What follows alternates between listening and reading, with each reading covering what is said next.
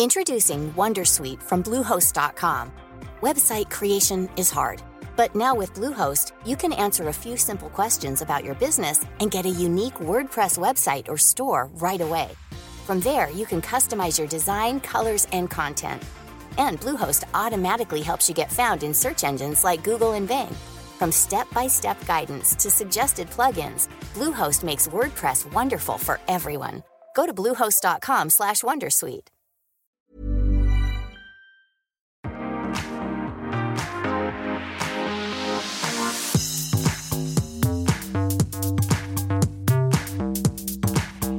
Hi everyone, this is Restaurangpodden, the one and only podcast that reviews restaurants in Stockholm. So stay hungry.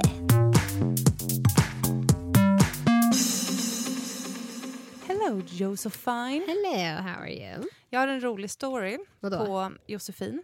Va? En kompis till mig, hon var i England och skulle hon presentera sig. You're so fine. Det hade jag ju aldrig använt i och för sig. Men ja. Men det är jättekul. Hon fattade ju inte. You're so fine. Nej, men hon fattade ju liksom inte att det kunde betyda någonting på engelska. Det är jätteroligt. Gull. Hon var ju inte 30 barre vid den här tidpunkten. Vill jag meddela. Vill du meddela? Ja, men det är bra. Jag ska i och för sig börja presentera mig som det. Ja, men jag åker till New York i augusti. Då ska jag bara, you're so fun. Varje gång jag presenterar mig. Kul!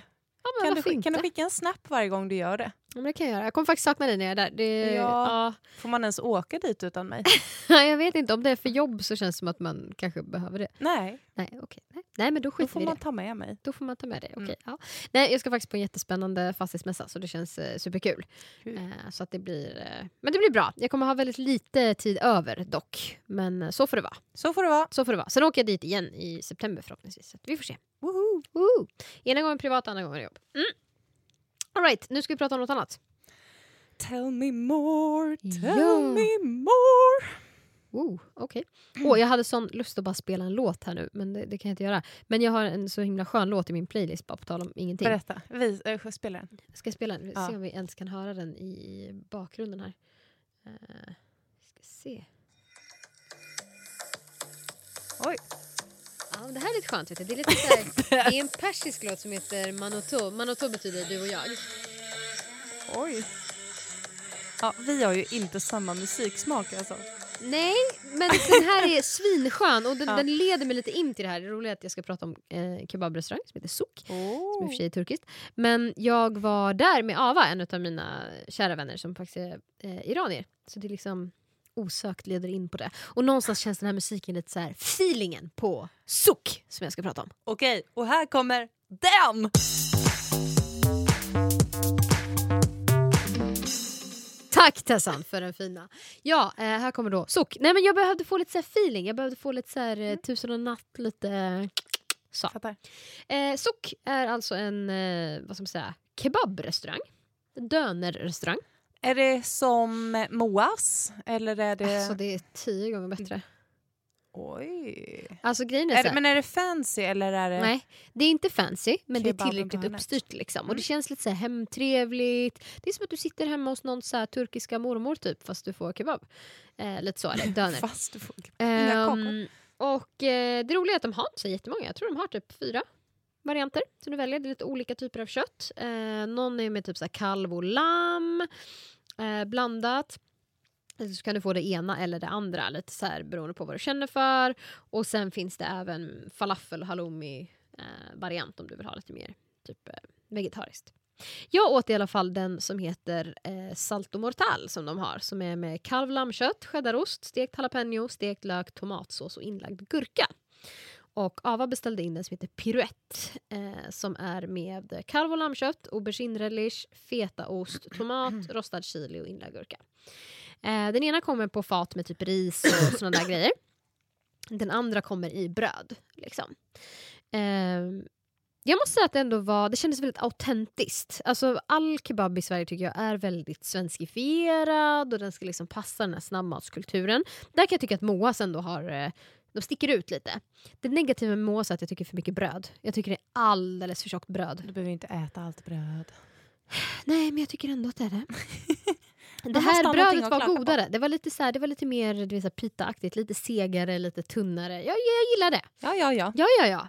Nu behöver vi liksom inte ha någon fight här om vilket ställe som är bäst. Men jag tycker att det är trevligt. Det ligger i Hornsbergs strand.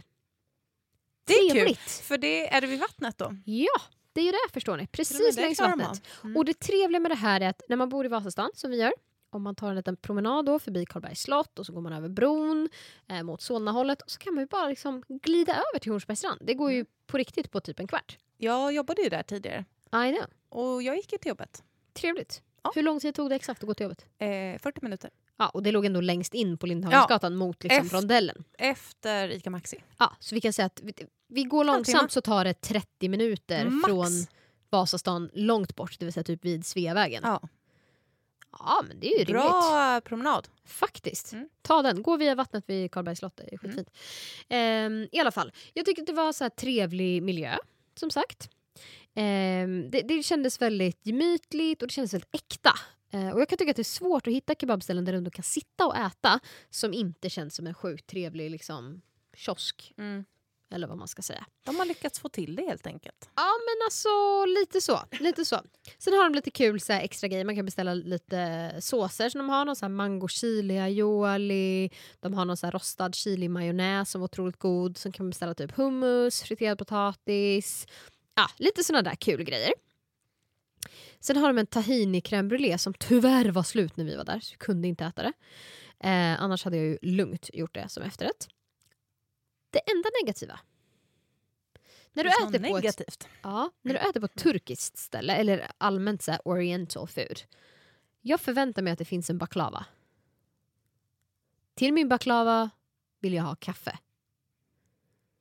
Okej. Det finns en baklava. De serverar inget kaffe. Inte ens turkiskt te. Inte turkisk kaffe, inte svenskt kaffe, inte turkiskt te, inte svenskt te. Ingenting. Ingen varm dryck. Va? Ha? Hade de inte varmhåltillstånd? Hej, vi har inget kaffetillstånd tyvärr. Ingen utskänkning på varma drycker. Nej, men det var nog det enda jag tyckte var negativt. Att man har ätit en måltid. Vi åt ganska tidigt. Det var direkt efter jobbet. Man liksom ätit en måltid, man tycker det är nice. Man tar in sin lilla baklava efterrätt. Den automatiska frågan är, vill du ha kaffe till? Ja, hon vände.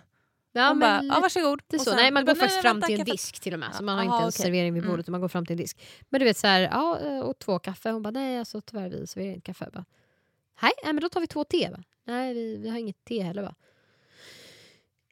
Tar en vatten då, tack. Nej, men alltså, där blev ett antiklimax. Och det är så sjukt, för nu låter jag så svensk i att säga, ja, och så hade de inget kaffe heller. Men det var lite så. Nej. Jo. Ingen svensk kaffe. Nej, det är inget, varken turkiskt. Det hade gått jättebra med turkisk kaffe eller turkiskt te eller liksom vad man nu ville. Men nej, där vart jag besviken. Nu är hon tvär. Det är hon. Ja. Jag kan tycka miljön är bra, location är bra, pris är bra, menyn är bra, maten är bra och kaffet är obefintligt. Det finns ingen logik i det. Nej. Så att där kan man säga att från att det här skulle kunna blivit en 4 i kebabvärlden. Så sjönk liksom. det till en 1. Det är helt otroligt. nej. Nu behöver vi kanske inte ta i onödan här. Men, nej, men alltså 2,5-3. Vi kan landa på en slät 3 för sakens skull. Ja. Och det är någonstans att jag tycker att man inte kan avsluta sin måltid på rätt sätt. Liksom. Nej, man behöver en espresso är det finaste som finns efter kaffet som exakt. Bara rundar av. Ja, men och hela någonting, måltiden. Det kan vara liksom, även om det är sent på kvällen. Jag kan ju tyvärr inte dricka kaffe nu när jag har fyllt 30, snart 31. Kan inte jag dricka kaffe typ så här efter 6 på kvällen. Jättesnart. Ja, men jag vet. I alla fall. Och då kanske jag inte vill ha en espresso. Jag kanske till och med bara vill ha en te. Men någonting vill jag ha. Ja, men då så. Ja. I övrigt så lägger jag upp bilderna på den här kebaben då. Jag tycker för övrigt att ni ska gå dit och prova. Och jag tycker att du och jag ska ha en kebab-tasting. Jag tycker att vi ska köpa en därifrån. Vet du vart jag var på väg idag? Som Moas. hade varit så bra för den här podden. Nej. Günthers korv. Älskar Günthers korv. Men det var stängt. Nej. Alltså jag bor ju precis vid Günthers korv. Vet. Jag bor på riktigt typ på Günthers korv. Vi ska ta det här. Ja, det kommer när de är en recension. efter sommarstängningen, då kommer Günthers korv. Så det bara sjunger om det. Ja, men absolut. Jag kan säga att jag har ätit flitigt genom Günthers korvmeny. Av den enkla anledningen att bor man typ på Günterskorv så är det liksom kult. Man kan inte bo på Karlbergsvägen och inte äta Günterskorv. Men av det faktum att den är bäst. Ja. Det kommer en ny recension om det. Så oavsett, jag tycker att du och jag ska ha en kebab-challenge. Vi ska köpa en moas, vi ska köpa en sok och så ska vi liksom någonstans verkligen jämföra. För att jag är, i och med att kaffet och det här någonstans liksom disappointade mig så mycket, jag vet inte vart det är. Och i det här behöver vi också då äta moas chokladkebab, för den har jag fortfarande inte ätit. Nej, den har aldrig varit igång när jag har varit där. Ja. De har hojtat om den så väldigt mycket och där är liksom disappointment med den kebaben. Så de har chokladen. Nej, de har kaffet och chokladen. Ja. Nej, de har inte choklad. De har aldrig haft choklad när jag har varit Nej, där. Varenda gång. Antingen har det varit kaffe? slut, borta, inte igång. Har de kaffe? Jag har inte frågat. För annars får vi göra så här. Vi går först till sok. Och så äter vi efterrätt. Och sen går vi till moas och tar kaffet. Men jag vill ju ha dem ihop. Kan man Foodora från båda kanske? Men, du är så smart. Vi får väl se om sok har Foodora. Lite så. Jag känner att vi kommer in på ett helt annat spår här. Men oavsett, jag tycker att ni ska prova sok. Jag tycker att det är en sjukt bra kebab som den är. Men fundera inte för guds skull på att ta någon form av kaffe och efterrätt, för det funkar inte. Utan där går man in för att käka en snabb liksom, kebab och sen är man klar. Nice. Men du, nu tycker jag vi ska ut och fira lite här. Det ska vi faktiskt. Vår kära vän Charlotte har ju också passerat det magiska 30-strecket. Äntligen! Ja, men gud, nu är alla på rätt sida. Alla på rätt sida. Så vi ska gå ut och skåla lite, käka lite skaldjur och ha trevligt. Det känns som att vi alltid dock käkar skaldjur när vi firar någon i vårt gäng. Ja, men det är så trevligt. Det är faktiskt mysigt. Ja. Och ni som fyller på sommaren, i och för sig, Charlotte fyller för väldigt länge sedan. Men ja. Det är väldigt trevligt. Ja. Nu drar vi. Ha det hörni. Stay Lyssna hungry. på oss. Puss. Ha det. Hej.